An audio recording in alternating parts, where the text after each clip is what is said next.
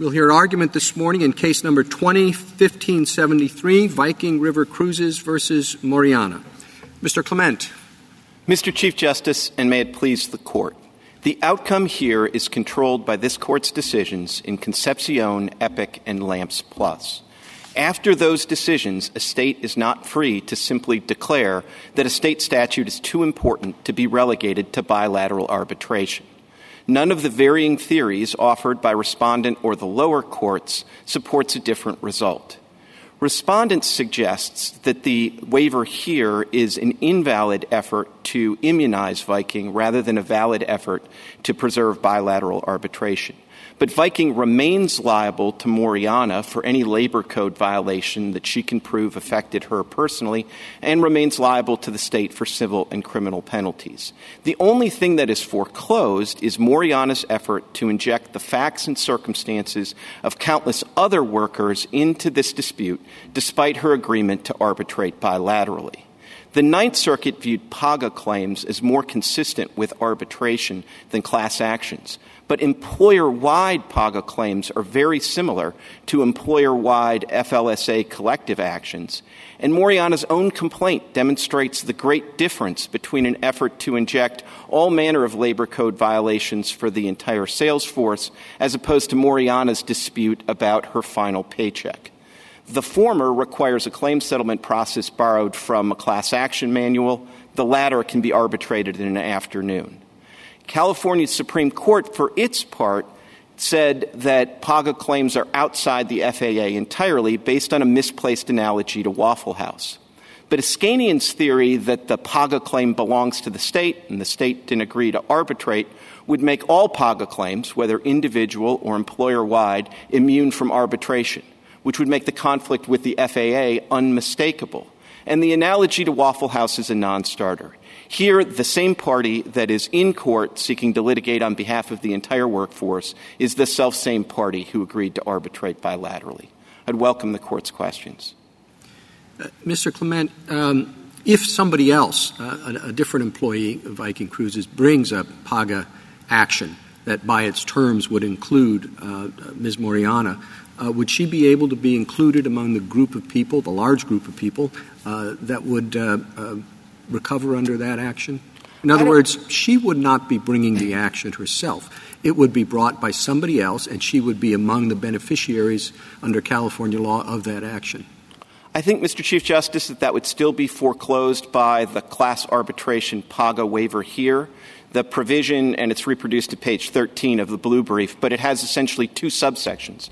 The first involves the employee saying that they won't bring a class action, a collective action, or a private attorney general action, and then it continues to say that they won't participate as a member in a class action, a collective action, or a PAGA action. So I would think that based on the contract that Moriana has foreclosed her ability to essentially benefit from that kind of employer-wide PAGA action. But if I'm wrong about that, I don't think it changes the outcome in this particular case. I think here the important thing is that this action shares the fundamental attributes of a class action and a collective action that make them inappropriate for traditional bilateral arbitration.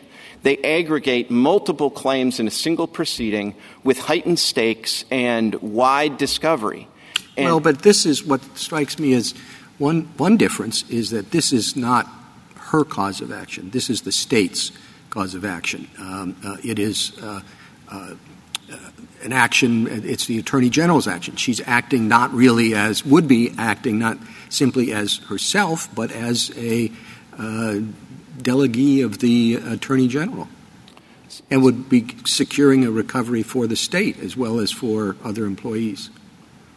But, Mr. Chief Justice, I don't think that's the critical feature of PAGA. It's certainly not what we object to. So if Ms. Moriana wants to bring an individual PAGA action, assuming that that exists, if she wants to bring that in arbitration and 75% of the recovery of the penalties provided by that statute go to the state, Viking has no objection to that. So it's not the state's involvement here as sort of a latent real party in interest, however you want to characterize them. That's not the gravamen of our concern. The gravamen of our our concern is that this action is not just trying to litigate Moriana's labor code violation, but the labor code violation of essentially the entire sales force. But that is what the state has decided is necessary to adequately enforce its own labor laws. I mean, the state has made a decision here, and we don't have the capacity to do this ourselves. We need private people to do it, and we need private people to do it in this way. They're not going to come in with a claim for $2.32. So this is a state decision to enforce its own labor laws in a particular kind of way that the state has decided is the only way to adequately do it. And essentially your position says, the state just can't make that decision, even though that's the way that the state has decided best serves its sovereign interests. At the end of the day, that's right. But the state made a decision in Concepcion, and this court said that state decision has to yield. And I don't think it's functionally different. I mean, a state could say, boy, enforcing our labor code is really important, so we are going to provide particular penalties that are only available in a class action. And then if somebody tries to invoke their class action waiver, we'll say, aha, you can't invoke the class action waiver because we've put these penalties behind a firewall. They're only available in class actions. So now you're not just waiving the class action, you're waiving these substantive penalties we've put behind the class action firewall. I don't think it's an honest answer that you just gave, but I'm wondering whether anybody, when they were enacting the FAA, about, making sure that people could agree to arbitrate and making sure that courts would not disrespect those agreements, whether anybody thought that the FAA was going to end up precluding the ability of the state to structure its own law enforcement with respect to labor violations. Just to say to the state, you can't do things a certain way. You can't enforce your labor laws in that way. So, Justice Kagan, I mean, it's an interesting question whether the FAA, the Congress that passed the FAA in 1925 would have foreseen the kind of class actions at issue in Concepcion, the kind of collective actions that were provided for in the FLSA that were at issue in the EPIC case, or whether they would have foreseen this particular kind of PAGA action. But I do think that certainly if we take Concepcion and EPIC and LAMPS Plus as a given, and nobody's asked you to overrule those cases here, the logic follows directly that just as a state can't say, these class action waivers in the consumer context, that's not something that we really cotton to here in California. We're going to find those sort of categorically unconscionable. This court said that state policy had to yield. I don't think the state policy here is any more sacrosanct. And I do think it's worth noting that this is a very anomalous statute that's at issue here. I think it's telling that no other state has showed up to participate as an amicus in this case, and I think that underscores what an outlier this PAGA remedy is. It's an exceptionally good device if you're trying to circumvent the Concepcion and EPIC decisions, but it really is an outlier in terms of what... It may be, but I tried to write on a list, and you have what are the differences between this and a class action? There are quite a few. I mean, one of them is you're not looking at the damages of the other employees, just trying to see if there's a violation of the code that this employer did respect to some other employees, and the money then is set and goes to California, and they distribute it. The state. And then some other ones are that there's no right to receive notice. I wrote them down.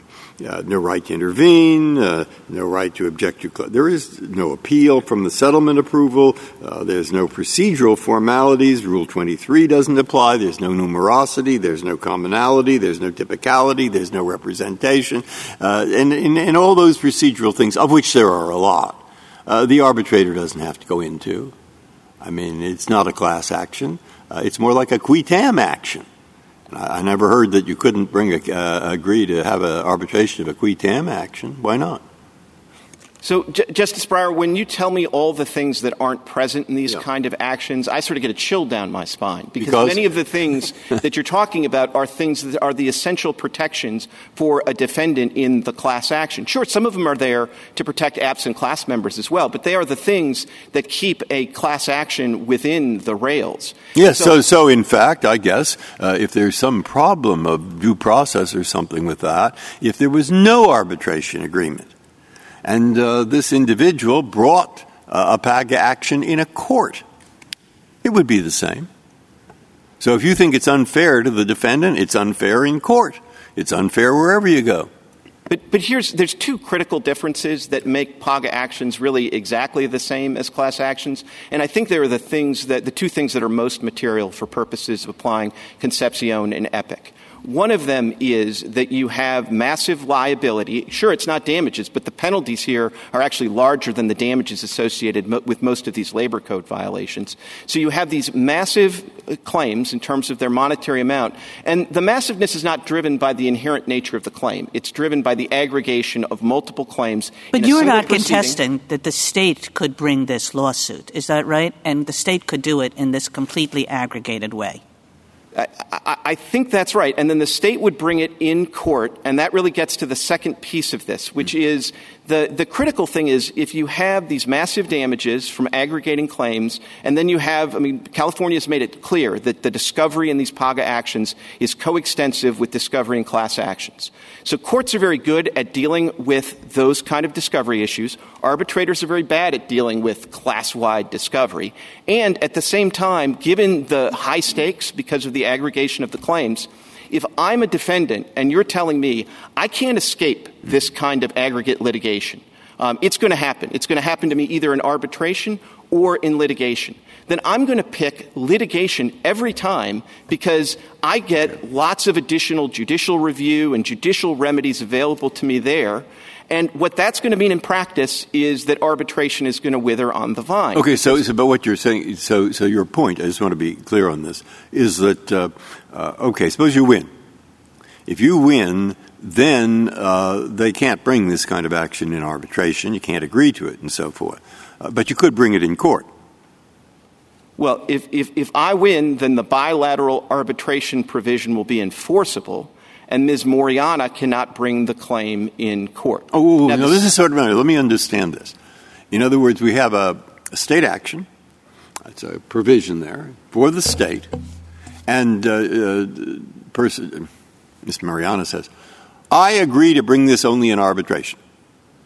But that she can't do, in your opinion. Cannot arbitrate this. Well, she can arbitrate her own claim. No, I understand that. But she can't arbitrate this big thing. Okay? No, you can't. She cannot arbitrate the monstrosity. Got it. Right. Got it. You can't arbitrate it. Okay, I'll go to court. Oh, no, you agreed to go to arbitration. I hate to tell you that reminds me of Catch-22. Here, you agreed to go to arbitration, but you can't go to arbitration, so you can't agree to go to arbitration. But because you agreed to do it in arbitration, you can't go to court. That's your view? No, that's not my view. My view is if you agree to go to arbitration the way it was understood in 1925 and the way it's been traditionally understood, which is a bilateral proceeding, you can get all of the remedies available to you as an individual. You can't get all of the same remedies you would if you didn't sign an arbitration agreement that involved a pledge to arbitrate bilaterally. The one way to make Justice Breyer's point is that you're sort of trying to have it both ways. You're saying this aggregate claim is so different from her individual claim that we can't possibly allow it in arbitration. But then when she goes to court, it turns out to be it's not so different that it's because you're precluding it in court. So it really is, the arbitration agreement that affects her individual claim also prevents her from doing the aggregate claim. And as I said, what all this does is prevent the state from protecting its own sovereign interests in the way it has chosen to do. I will be honest and agree with you that this federal statute does impose limits on the state. That's a commonplace of the Supremacy Clause and preemption analysis. The state doesn't have free rein. It is a commonplace of preemption analysis, but, in our best moments when we use preemption, we do it based on something that a statute says. And there's nothing that this statute says about arbitration procedures that reasonably understood extends to a state decision like this one to enforce its state labor laws through private parties. Well, Justice Kagan, that's where I disagree with you. And I think a majority of the court took a different turn in Concepcion and Epic. And I think it's even clearer in Epic. And I think Epic correctly just reads Section 2 of the FAA as a direction to enforce the terms of a party's arbitration agreement as written, unless there's some generally applicable state law that says otherwise, that makes it inapplicable. But Epic is really quite specific, more so than Concepcion, about how it is that the text of Sections 3 and 4 and their emphasis on certain kinds of streamlined procedures are responsible for the Epic device. And as Justice Breyer suggested, this is not essentially a case about the complexity of procedures. It's a case about the complexity of a substantive claim, the high stakes of a substantive claim as California has defined it. It's not about, streamlined procedures. I think it ultimately is, because the streamlined procedures in bilateral arbitration are just incompatible with this process of taking lots of employees' claims, aggregating them in a single proceeding, raising the stakes, and saying we're going to have employer-wide discovery. And I think in some respects, if you want to talk about the differences between class actions and employer-wide PAGA actions, I think they are materially similar in the critical respects, but the parallels are even closer between an employer-wide PAGA claim and an employer-wide FLSA collective action. Counsel, I'm having a series of problems with all of your answers. PAGA came 8 years before Concepcion or Epic. So it's not California creating an intentional evasion of Concepcion or Epic, correct? It didn't intentionally predict that what we were going to do there and say, now we got to find a way to get around Epic and Concepcion. So, Justice Sotomayor, I'm not going to disagree with you on the timeline, but I will say that PAGA could have been interpreted a number of different ways in Iskanian. And the Iskanian decision, which is, I think, the focal point of this. Let's put that aside, however the courts interpret it. Now, let's go to the second point. In 1925, there were plenty of representative actions, arbitrations. 1925, there were railroad arbitrations that were representative arbitrations. There were navigation, maritime arbitrations. There were agricultural arbitrations. All of them were representative. All of them were complex. We don't have a rule that says arbitration's incapable of dealing with complex cases. We have permitted arbitration in RICO cases, in securities cases, in antitrust cases, in sexual harassment cases. All of those cases involve very complex issues with proof related to parties other than the individuals bringing them, involving in RICO patterns of RICO activity of racketeering that involve multiple layers of crimes. In sexual harassment and disparate impact claims, we have to have the plaintiff prove what happens to a bunch of other people. So when you say to me that complexity or multiple proof is incompatible with arbitration, it's not incompatible. We haven't said you can't, with the permission of parties, litigate a class action. With the permission, arbitrate class action. We let parties make that choice. The question here, for me, is not whether the case is too complex. I don't see it as incompatible, PAGA incompatible. The question is the one that Justice Kagan raised, which is, how do we read a substantive state law, a substantive cause of action by a state that says, if you do something, this is the penalty, this is the amount you pay us. The mechanism we're going to collect is going to be the PAGA mechanism. But I don't see anything in the FAA that says we preempt that, because they're not anti-arbitration. You can do it in arbitration or you can do it in litigation, your choice.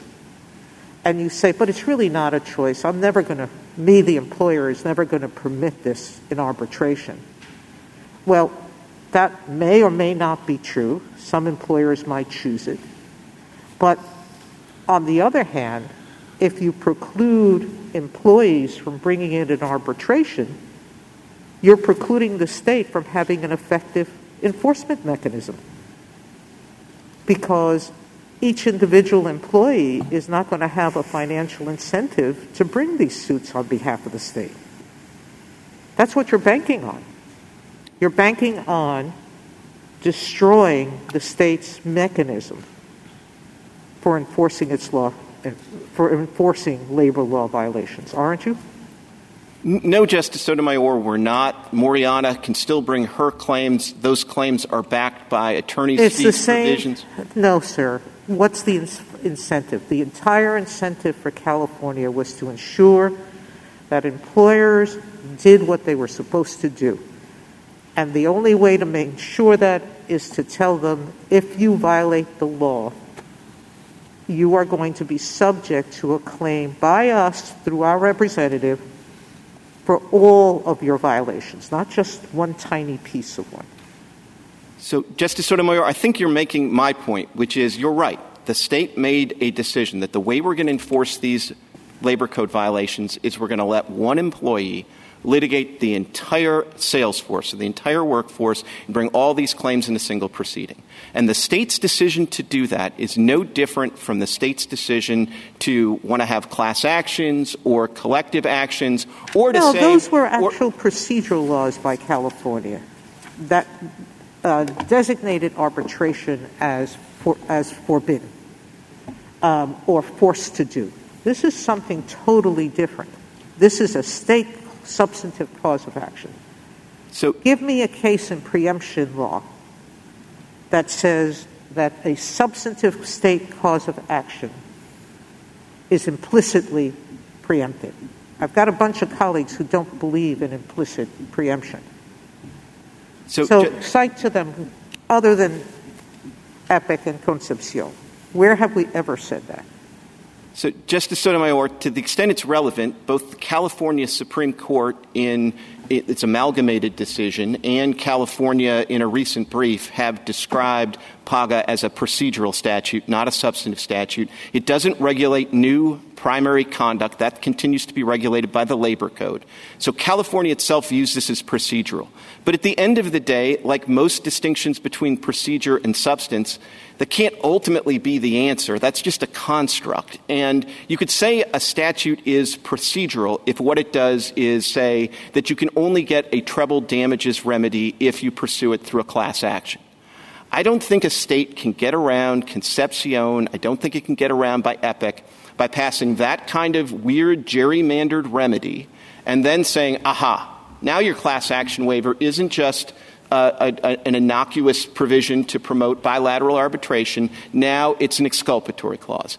I don't think that works, and that's directly parallel to this action. And with respect to how anomalous this action is and how different it is from a RICO violation or any other sort of violation that's known to the common law or statute where you do have to prove up some other conduct of another party, I mean, I do think that's where the fact that no other state comes in here defending California and PAGA speaks volumes. As a general matter, yeah, maybe you have to prove a pattern in a RICO claim, but your interest as the plaintiff is to prove as small a pattern as possible. You just want to check that box, get that element proved, and then you want to show all the damages by reason of that. Here, the plaintiff has an incentive to spread the net as wide as possible and prove up each additional violation they prove as to some employee they've never met. You're not saying, are you, that the FAA on its face doesn't permit the state to have this rule outside of arbitration? Of course not, Justice Sotomayor. They can have whatever policy choice they want to have outside of arbitration. But when parties come in, and we talked about what the parties agreed to. Here the parties agreed to resolve their disputes through bilateral arbitration. No, the parties agreed that if there was a private attorney general action, that they would do it in court, not arbitration. The employer had a choice. The employee had a choice. The employer chose to say, I don't want to do this in arbitration. I'd rather do it in litigation. no choice was ever taken from them. They could have done it in arbitration if they wanted. They chose not to. The choice, with all due respect, that's being taken from is the choice to arbitrate on a one-to-one bilateral basis. Any claim Moriana has, any claim she suffered, she can bring in arbitration. But what she can't do, whether it's through a class action, an FLSA collective action, a PAGA claim, or anything else, is inject the facts and circumstances in violation of all her co-employees into the case. And, of course, at the back end, all of the complexities you have in class actions are still present because you have to identify the absent employees, because all the absent employees are entitled to their 25% check. And so you have to identify them, and then you have to use a claims administrator to identify them and send them their check. That's Mr. Clement, do you have any idea why California chose this particular structure? It could have, unless the California Constitution prohibits this, it could have just said that anybody in California or perhaps any place else could bring a suit to vindicate any violation of the labor code. And that person wouldn't be in any sort of contractual relationship with the employer, and therefore I don't see how the FAA would come into the picture. But California chose to do it in this particular way. Do you have any idea why they did? Why did they tie it to somebody who has a contractual relationship? So, Justice Alito, I think the best I can give you is that California actually had an experiment, not in the labor context, but in the consumer context, with a statute that did basically let anybody sue. And that proved in practice too much even for California. So they backed that down and said you really have to have bought the product. And then when it came to labor code violations, they said you have to be an aggrieved employee.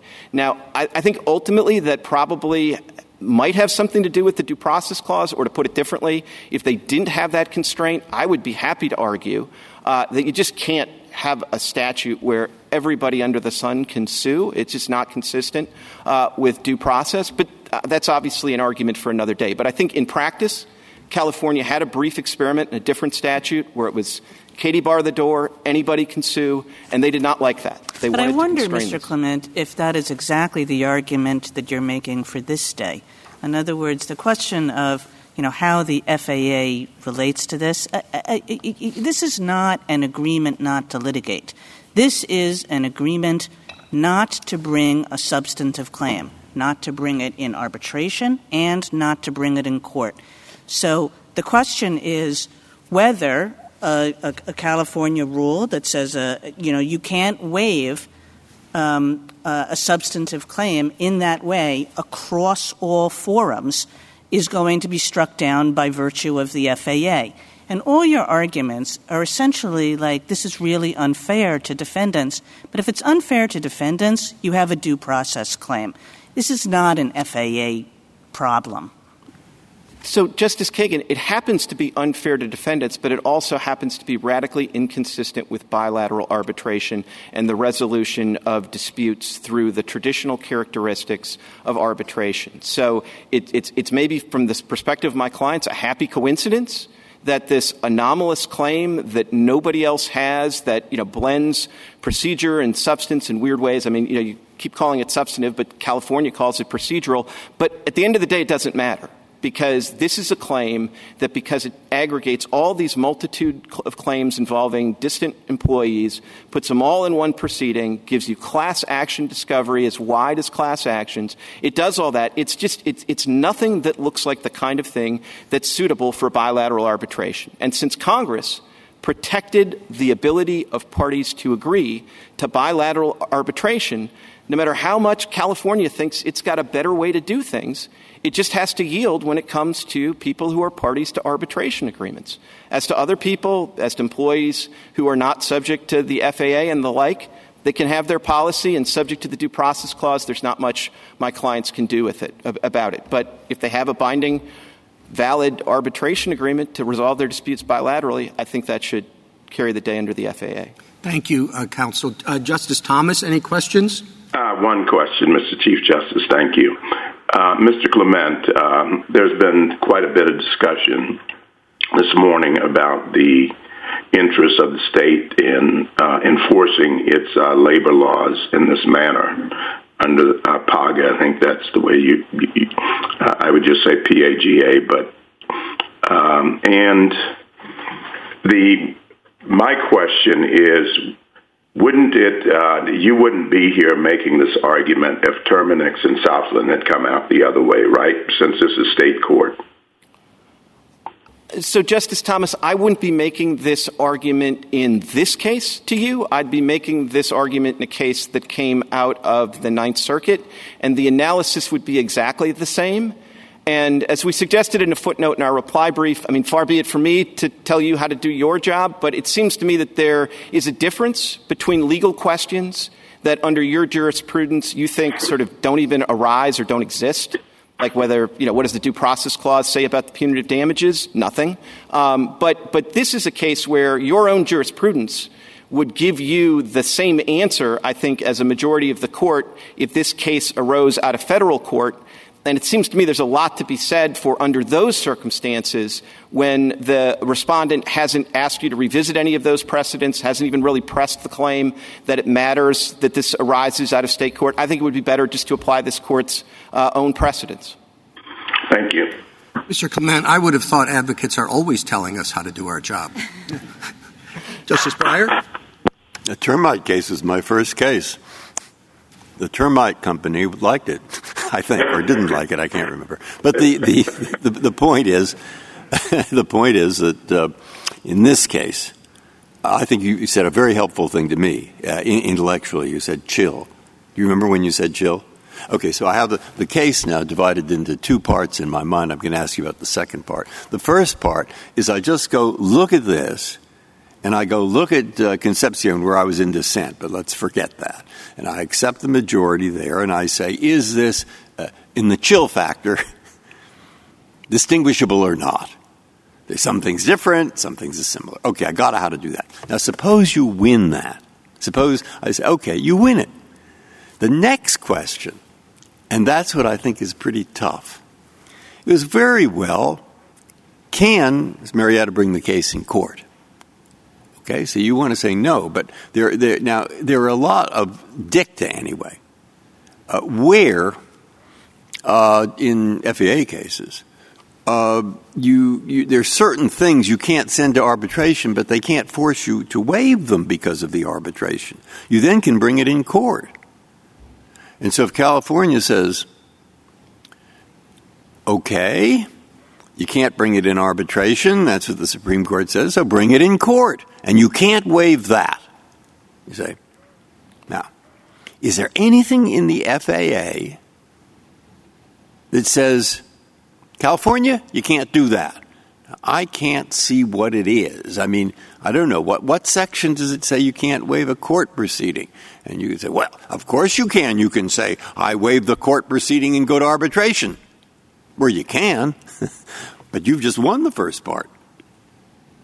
So you can't go to arbitration. I think that's what Justice Kagan and others and I, what we've been concerned about. I mean, if it were a federal claim, I don't think you could waive it. So this is a state claim. And so I find it difficult. It's not obvious. And so I'd like you to say whatever you think about that. So, Justice Breyer, I mean, the premise of the second part of your question is that you're accepting that there's a chill here equivalent to Concepcion. Yeah, at least if you lose on the first part, I don't have to reach the second. But if you win, right. I think I do. But if I win the first part on the premise that there is a comparable chill here to the chill from class actions in Concepcion, then when you get to the second step, it doesn't make any sense to have a different result than in Concepcion. After Concepcion... Yeah, but that's about arbitration. I'm saying bringing it in court. Now they can't bring it in arbitration because you won on the chill business. Okay, so California, we imagine, says, employee, you cannot waive your right to bring this in court.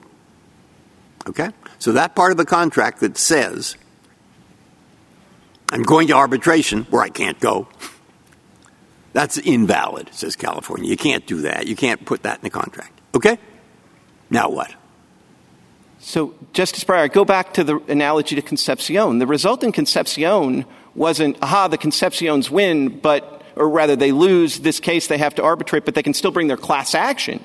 That was a procedural matter. This is a matter of California substantive law. It's procedure, yes, but it's the labor code. And we want to say people can enforce this in court. But here's the thing, Justice Breyer. She can bring her labor code claim. That's the substantive law. She can bring that in hers, arbitration. I know, but I mean for others too, in court. She can bring her claim in arbitration. She can't bring it. Mr. Clement, this is the state's claim, and all that the state has done is that instead of doing it itself, it has enlisted private attorneys general. We know governments do this all the time. We had a case yesterday where the U.S. government does it, not maybe in the exact same way, but the idea of enlisting private attorneys general is a very old one.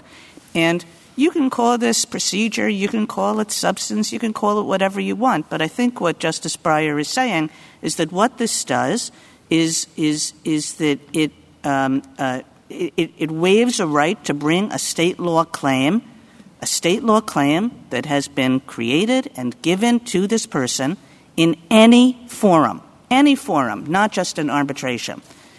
So, Justice Kagan, all of that tradition of using private attorneys general, it's consistent with that the government has to take the private attorney the way that they find them.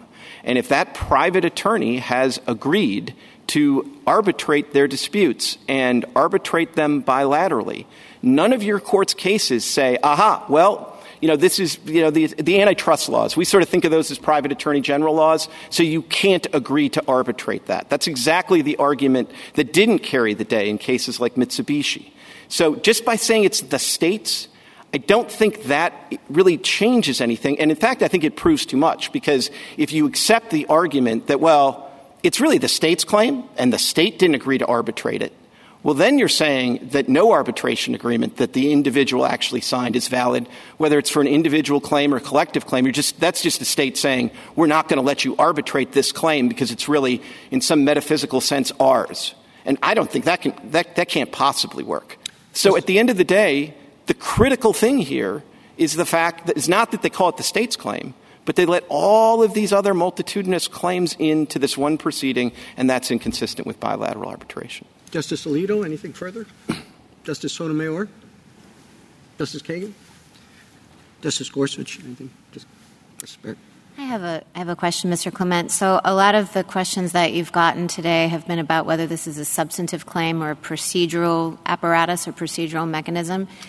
Would we be bound by Erie, by what the California courts think about this claim? Because it seems to me they've characterized it as procedural. So if we're making an Erie guess and it's a question of state law, it seems to me hard to say that it's substantive. But maybe it's a question of federal law under the FAA that we're obliged as a matter of federal law to characterize this. Which is it?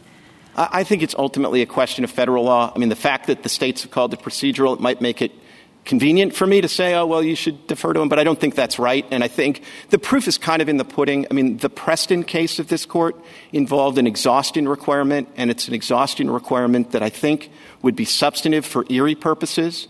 But nonetheless, this court said, doesn't matter, we find FAA preemption. Similarly, in the FLSA context, it's sort of a reverse Erie situation, and the collective action procedures under the FLSA, which can be brought in state court, I think, those probably are federal to the extent they're specified. They pick up state afterwards. But none of that makes any difference under EPIC. I mean, they're all, whether they're state court FLSA collective actions or federal court FLSA collective actions, they're still subject to the FAA. They're still subject to preemption. So I don't think the Erie line is the right line here at all. Thanks. Thank you, counsel.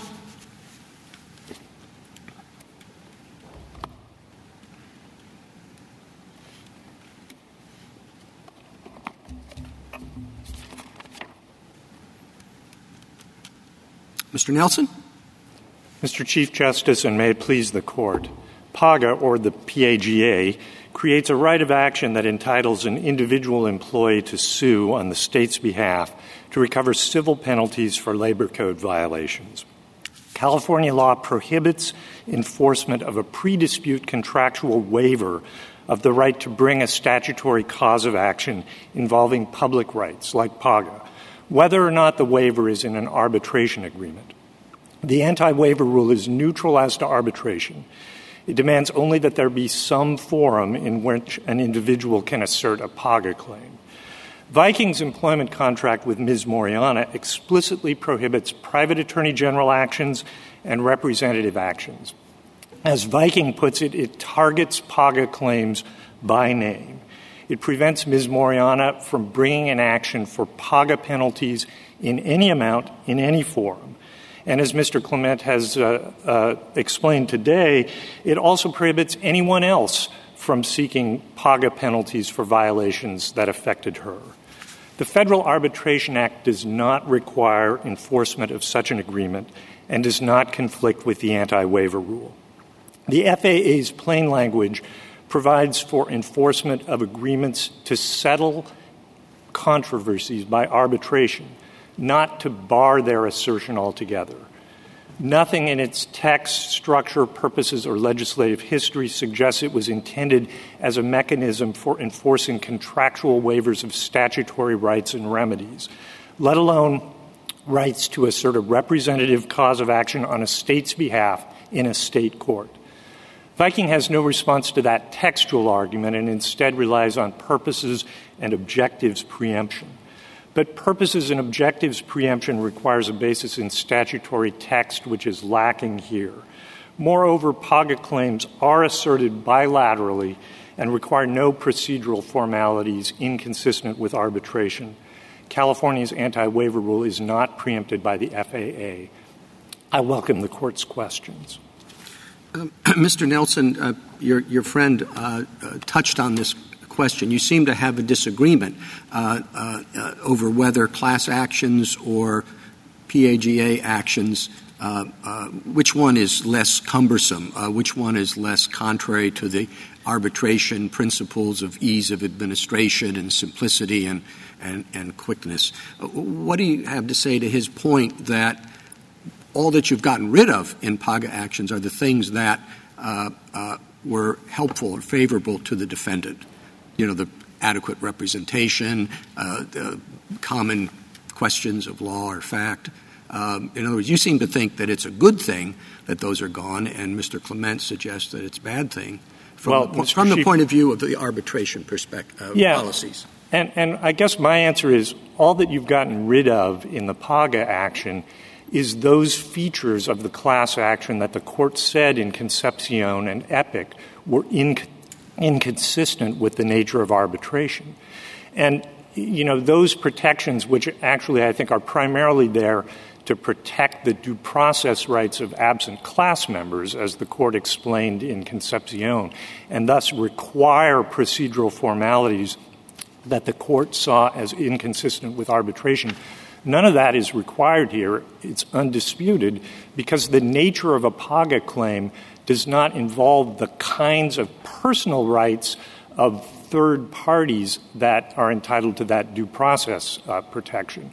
If the state brings its action for PAGA penalties, there's no need to certify a class or ensure adequacy of representation or offer those third parties any rights of participation in the agreement or in the arbitration or the adjudication in whatever form it takes place. That would make it cumbersome in the way that the Court has held is inconsistent with the nature of arbitration. Now, sure, PAGA claims, like a lot of other claims that are arbitrated, they may involve high stakes, although in PAGA's case that's ameliorated by the fact that, unlike in a class action or a collective action, where the recovery is dictated by the proof as to the damages of all those third parties, in a PAGA action, the base penalty is set by just mechanical proof of the number of violations per pay period, and the adjudicator has discretion to limit those penalties regardless of what some third party might want if the result would be unjust, arbitrary and oppressive, or confiscatory. The adjudicator can also limit discovery and the presentation of evidence in order to confine the claim to manageable scope. But in any event, the key thing, I don't think this Court has ever suggested that if a claim is just so big that somebody might prefer not to arbitrate it, that they have the option, in addition to just cutting it out of their arbitration agreement and letting it proceed in court, to just say, no, the individual is required to arbitrate all their claims, but some claims you just can't bring, and you can't bring them in court either. Mr. Nelson, sorry, Chief. I was just going to say one of the difficult or new parts of this area of the law under PAGA, of course, is the state's recovery in addition to the private individuals. And I'm wondering if the result how would you handle a law that said, for example, in every private recovery, there's no PAGA, it's just the successful plaintiff must give 2% of her recovery to the state, to cover the expenses of the, forum or the state's administration of the law. Does that change the nature of a proceeding that otherwise, under our cases, would be subject to arbitration? No, Your Honor, I don't believe that would. Any more than the fact that certain recoveries are taxable as income. The difference here is that the claim for civil penalties undisputedly is the state's claim. It's not simply the state taking a portion of someone's recovery for their let's just say you say that, damage. Because the state provides the laws and all that. In theory, we think any recovery is, whatever you want to say, facilitated by or, provided by the state, and you've got to give us 2%. That seems to me to be a pretty formal distinction. Well, I think not. I don't think anybody would say that in that action the individual is representing the state to seek a recovery on its behalf for some violation of the state's sovereign interests in enforcement of its laws. It's just saying, you have a user fee for the courts. I don't think that changes the nature of the right asserted from being an essentially private right. And in this case, as my friend has explained, to the extent that of the 9 violations that affected Ms. Moriana in this case, if she has damages resulting from that or some entitlement to an individual recovery, which for a couple of the violations she doesn't, she could pursue that on her own behalf, and everyone agrees that that is an arbitrable claim and that she can't pursue that as part of a class action under Concepcion if she's agreed not to. But the civil penalties for those violations are the state's penalties. The state has afforded a cause of action for individuals to recover those both for violations that affected them and that affected others. And the agreement here requires or provides that Ms. Moriana waives the right to obtain those civil penalties for violations both affecting her and anyone else. Mr. Nelson, what if California created a cause of action that could be vindicated only in a class action suit? Justice Kagan pointed out to Mr. Clement that not permitting the PAGA claim to proceed here in arbitration would be overriding, or on a class-wide basis, essentially, would be overriding California's chosen enforcement mechanism. What if its chosen enforcement mechanism in something that we would consider a cause of action was class action litigation or class-wide litigation? What then?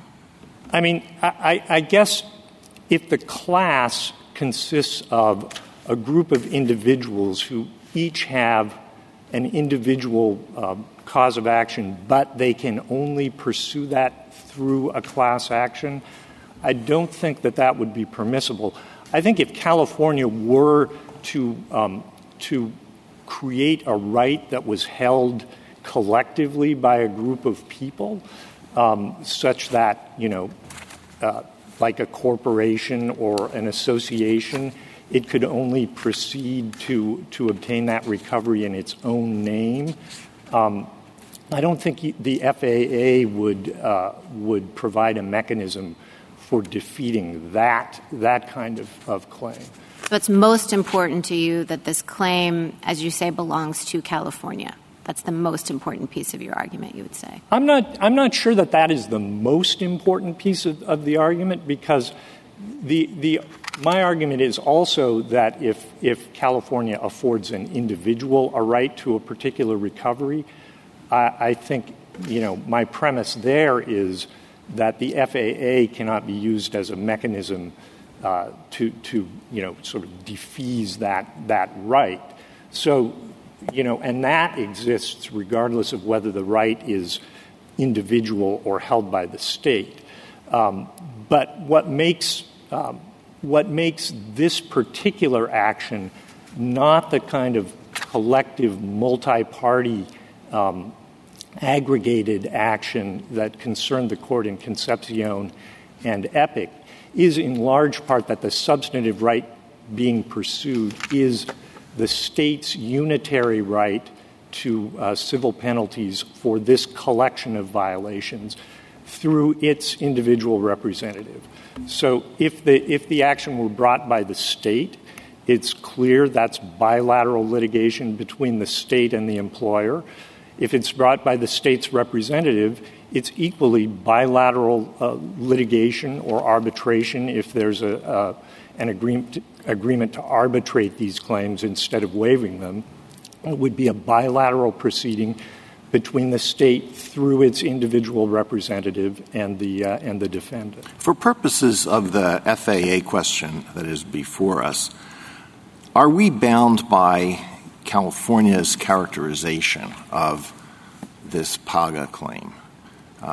Justice Barrett asked whether we are required to regard it as procedural rather than substantive. And I have, Mr. Clement said it's a question of federal law, even though that seems to advance his argument. But I have a related question. Are we required to regard this PAGA thing as a single claim for these purposes, or could we not understand it as a set of claims, a PAGA claim as in reality a set of claims integrated into a single action by an implicit rule of claim joinder? And if we viewed it that way, could we not hold that freedom over arbitration procedure recognized by Epic and Concepcion implies that parties can choose a different rule of claim joinder? In other words, one that would limit arbitration to claims based on personal injuries.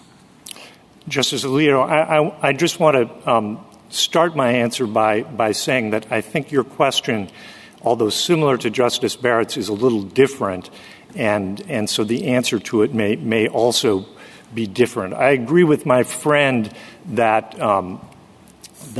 the state's characterization for purposes of the particular issue that was in front of it in the amalgamated case of the right as being procedural versus substantive would not control the same question in a federal court, either for Erie purposes or for purposes of the FAA, to the extent that substantive versus procedural is an important part of the FAA analysis.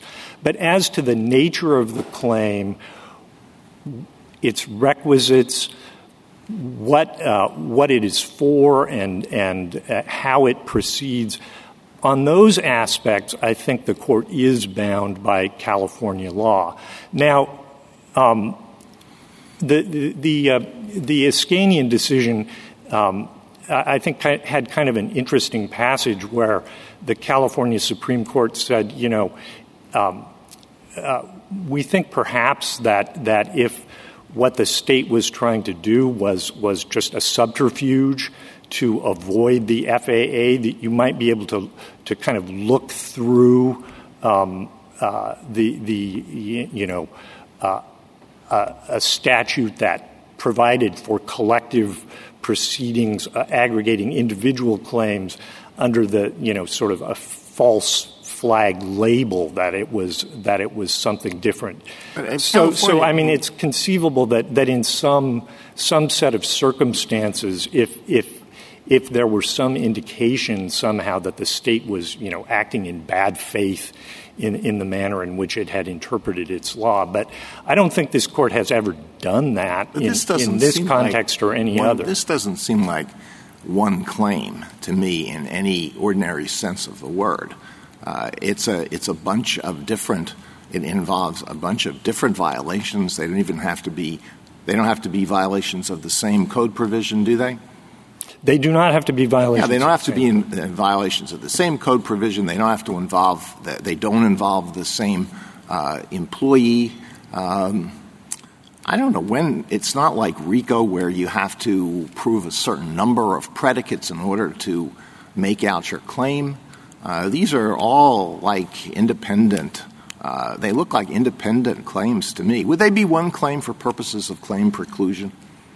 For purposes of claim preclusion, I think that what the California Supreme Court has suggested, and the lower courts, is you would look at the unit that was litigated in a prior case, and if it involved a claim of violations that if pursued by the state would have a particular scope, it would preclude claims of that scope, even perhaps if it were settled on a narrower basis.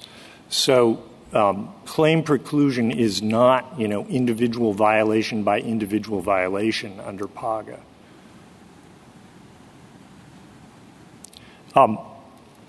I want to talk a little bit more about this question of substance versus procedure, because as my friend noted, substance and procedure may mean different things in different contexts, and I think what's critical in the FAA context, what the court has described as substantive, and as the kind of substantive claim that an individual does not waive by agreeing to arbitrate a case rather than litigate it, is the right to pursue a statutory remedy.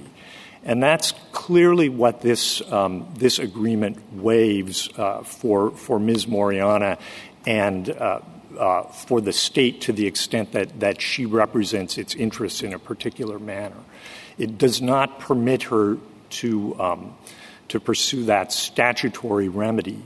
And there's nothing in, as I think Justice Breyer pointed out, in any of the court's precedents in this area where the court has said that an arbitration agreement, which is by nature supposed to be enforced insofar as an issue is referable to arbitration, and then that issue is to be arbitrated according to the terms of the agreement, that arbitration agreement can be used as a vehicle for extinguishing a right to a remedy that is not under the terms of the arbitration agreement referable to arbitration. Well, I guess I'm having trouble following that. She doesn't have a right to pursue the substantive claim in court, but she does have a right to pursue the substantive claim. It's just an arbitration.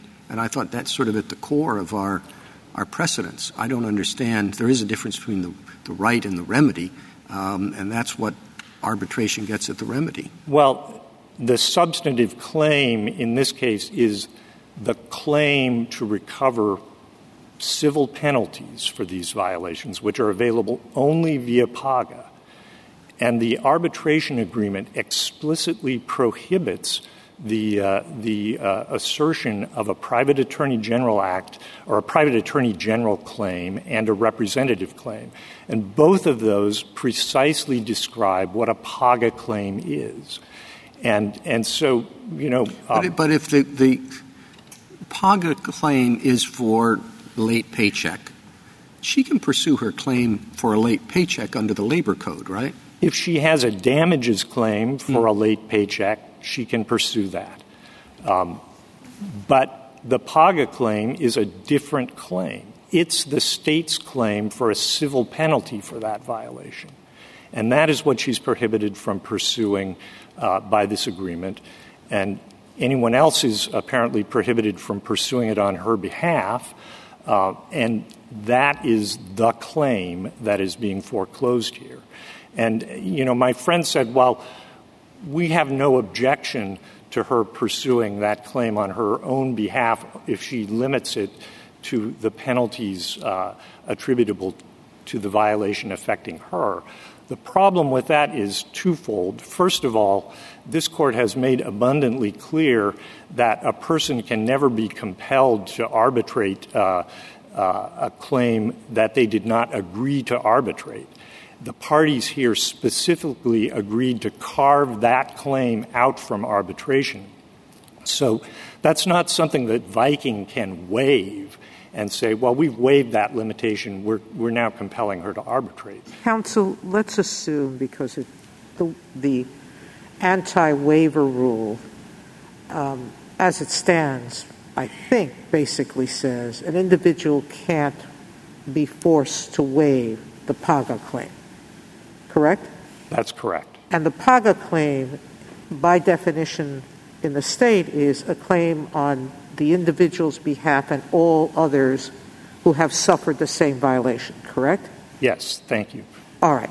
So, assuming, for the sake of argument, that Mr. Clement had said she can arbitrate it, she can arbitrate that claim in arbitration or she can arbitrate it in court, you wouldn't have a problem with that? No, not at all. And you wouldn't have a problem with the state saying you can't waive it, you can decide it in arbitration or in court, correct? That's right.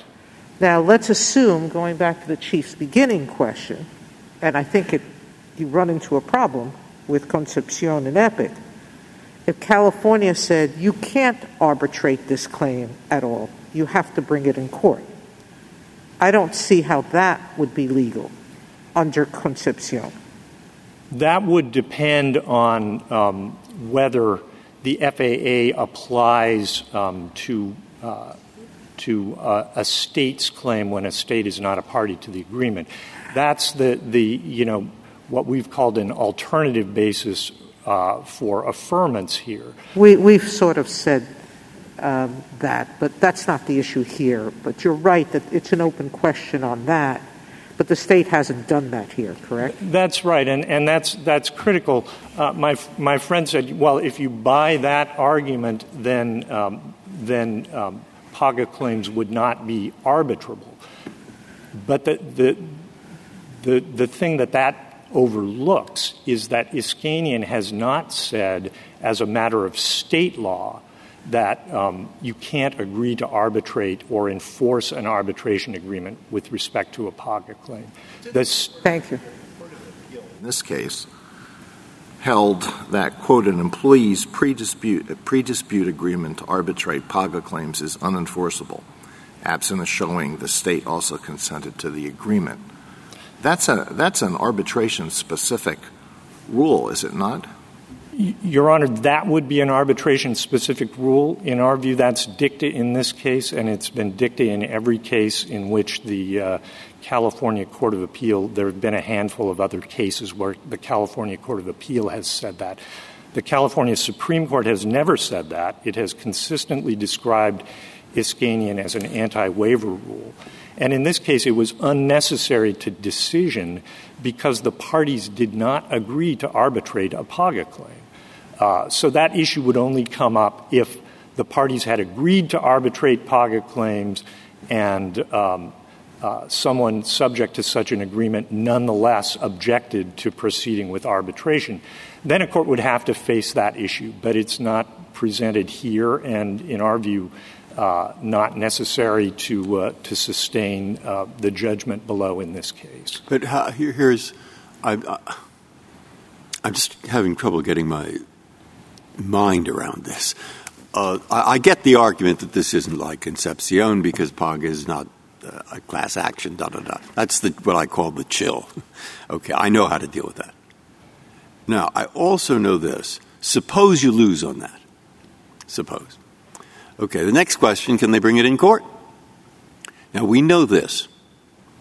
If California says, here's a claim of a certain kind which we give to certain people and they can't arbitrate it, we know that that would be preempted unlawful if it's not a general matter but is aimed at arbitration.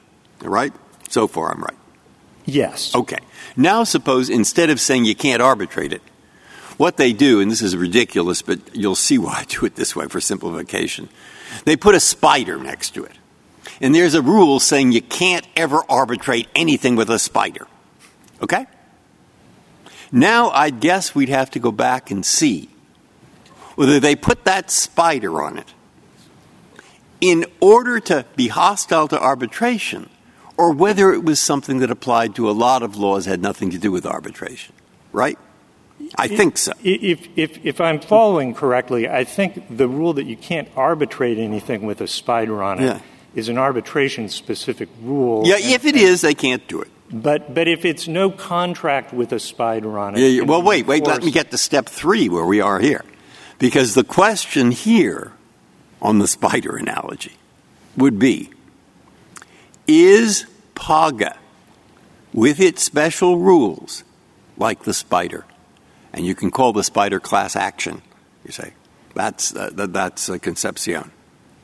And if the answer is they put this on to keep it out of arbitration, hey, sorry, you can't have the law at all. Because there's no way to have this law without the spider. But if they put it on generally, they can do it. They can do it. And not the briefing, not if I'm right in my weird analogy, I don't know where to go. Because maybe it's just my fault. Just ignore it. You don't even have to answer the question because it's too weird. But I would like you to see why I'm having trouble with this question of whether they can bring it at all in a court if you lose on the first point. Justice Breyer, it's really tempting to take you up on the offer not to answer, but I'm going to take a stab at it anyway. Because, I don't think these cases are any fun without a little bit of zoology involved. Yeah, right. But, if what's going on is that the state is imposing a spider that is inconsistent with the nature of arbitration, then that's what creates a problem. And what's happened here is what the state has said is for contracts of whether they're part of an arbitration agreement or not, you can't waive the right to bring a PAGA claim in an employment agreement before the claim arises.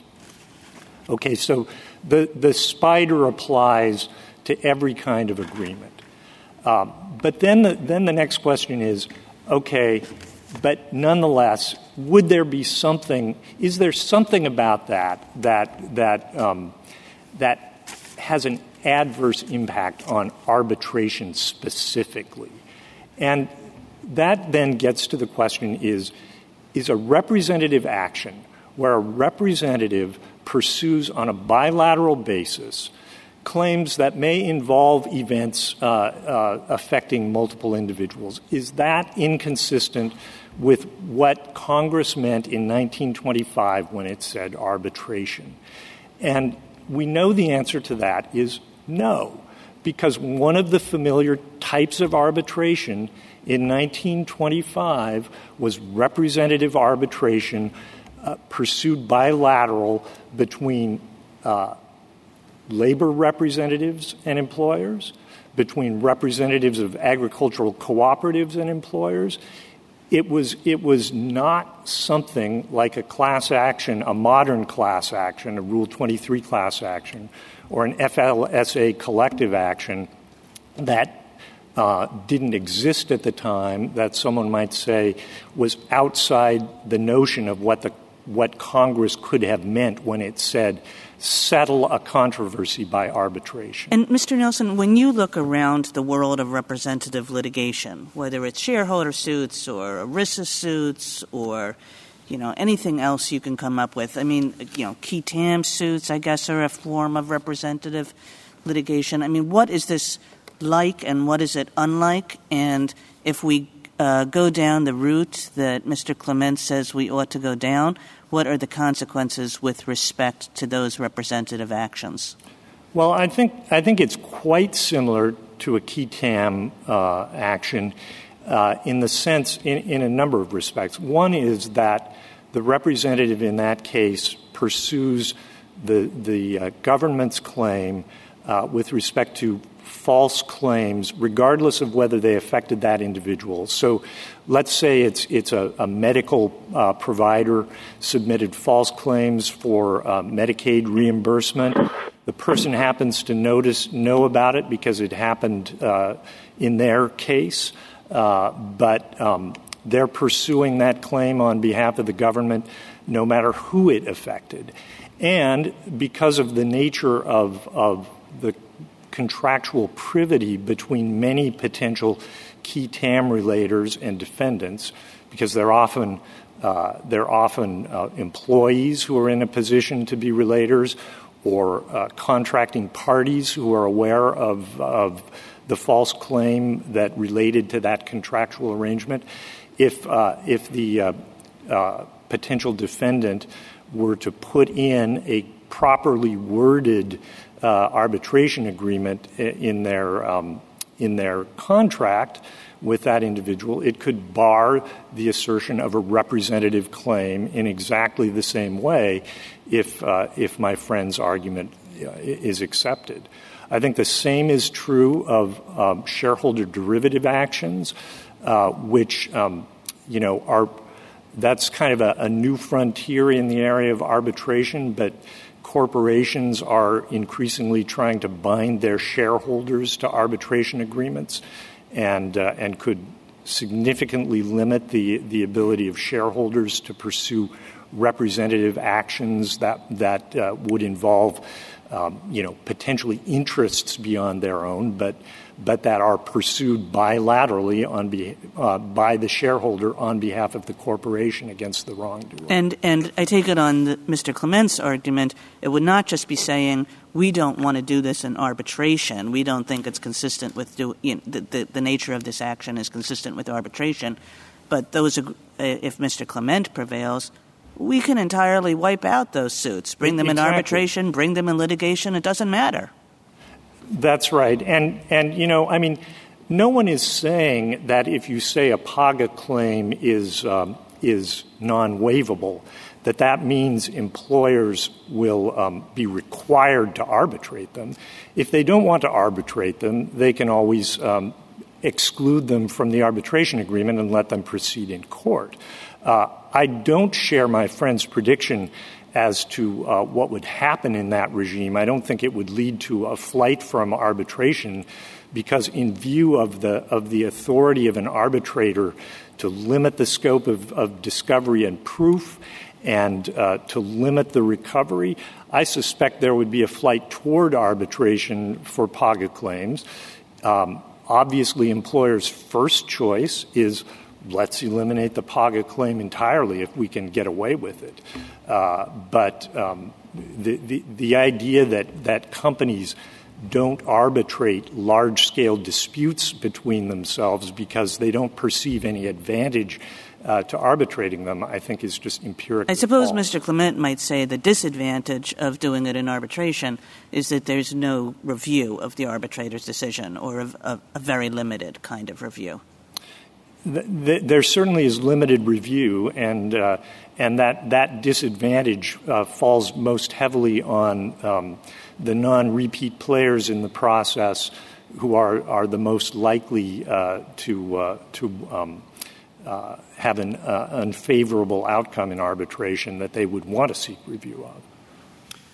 Justice Thomas, any questions? No question, Mr. Chief Justice. Justice Breyer? Justice Alito? Anything further? Justice Gorsuch, any questions? Just one question. I wanted to give you an opportunity to respond to Mr. Clement's point, which he mentioned a couple times, not a central point, but about the other states and that California is an outlier here, and just give you a chance to respond in any way you want.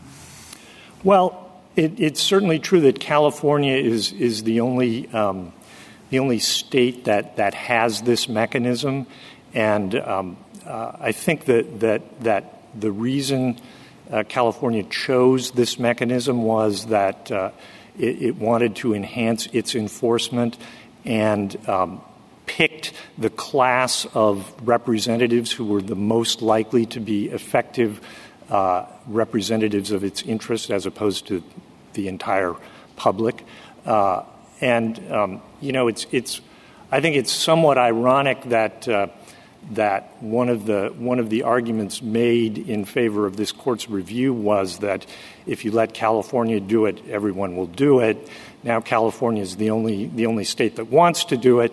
I think the fact of the matter is, there may be states that for their own purposes will make use of novel structures allowing individuals to bring actions on behalf of the state. And some of those may be in contexts where arbitration agreements might be invoked to block those. We haven't seen a lot of that, but the fact that California has chosen to do it, we think is entitled to respect, even if California remains the only state that does so. Thank you. Justice Barrett? Thank you, counsel. Rebuttal, Mr. Clement?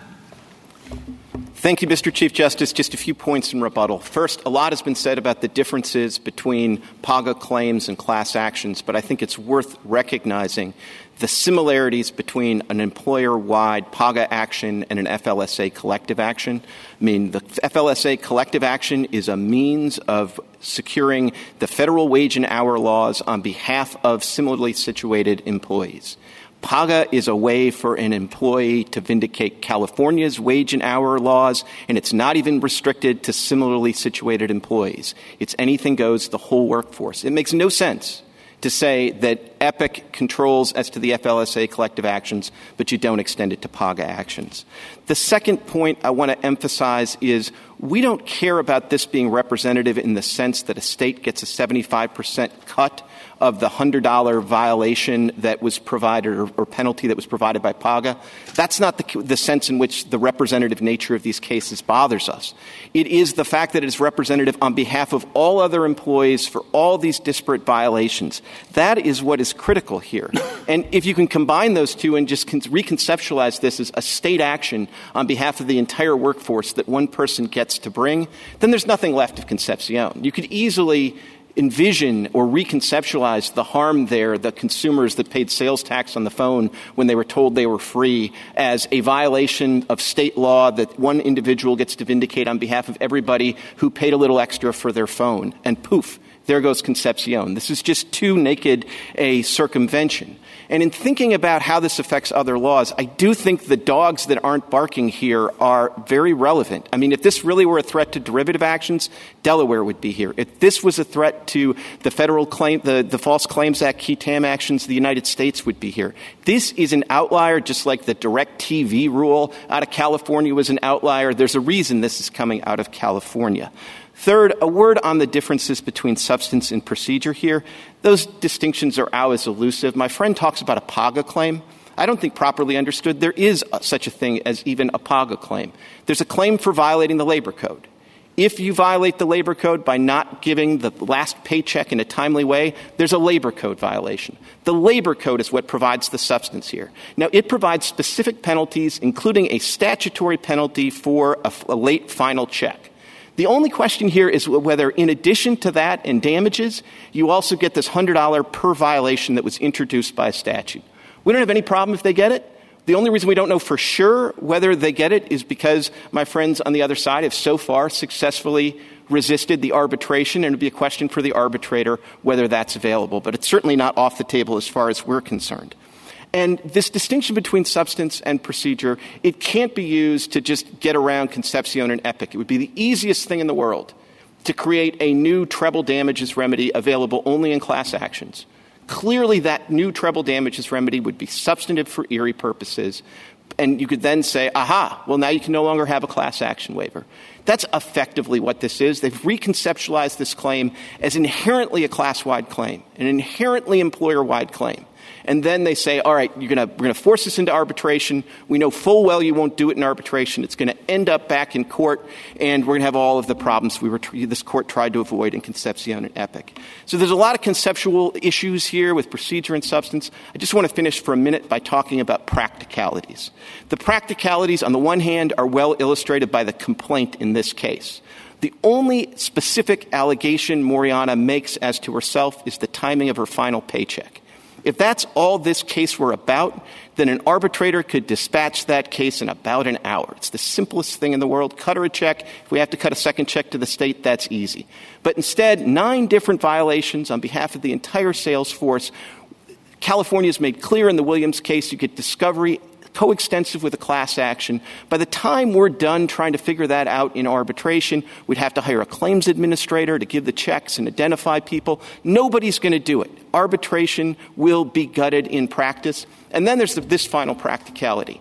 Before Concepcion, PAGA was the statute nobody paid too much attention to. After Concepcion, 17 PAGA complaints are being filed every day. These actions are being litigated. They involve 565,000 Lyft drivers, 165,000 employees at Marshalls. They look in every practical effect, just like class actions. They pose the same problems. And indeed, it's even worse than that, because in practice, if you have to litigate in court the PAGA claim on behalf of the entire workforce, as the Chamber amicus brief points out, what you end up doing is you get a class action in there and settle the whole thing so you can buy employee-wide peace. Thank you, Your Honors. Thank you, counsel. The case is submitted.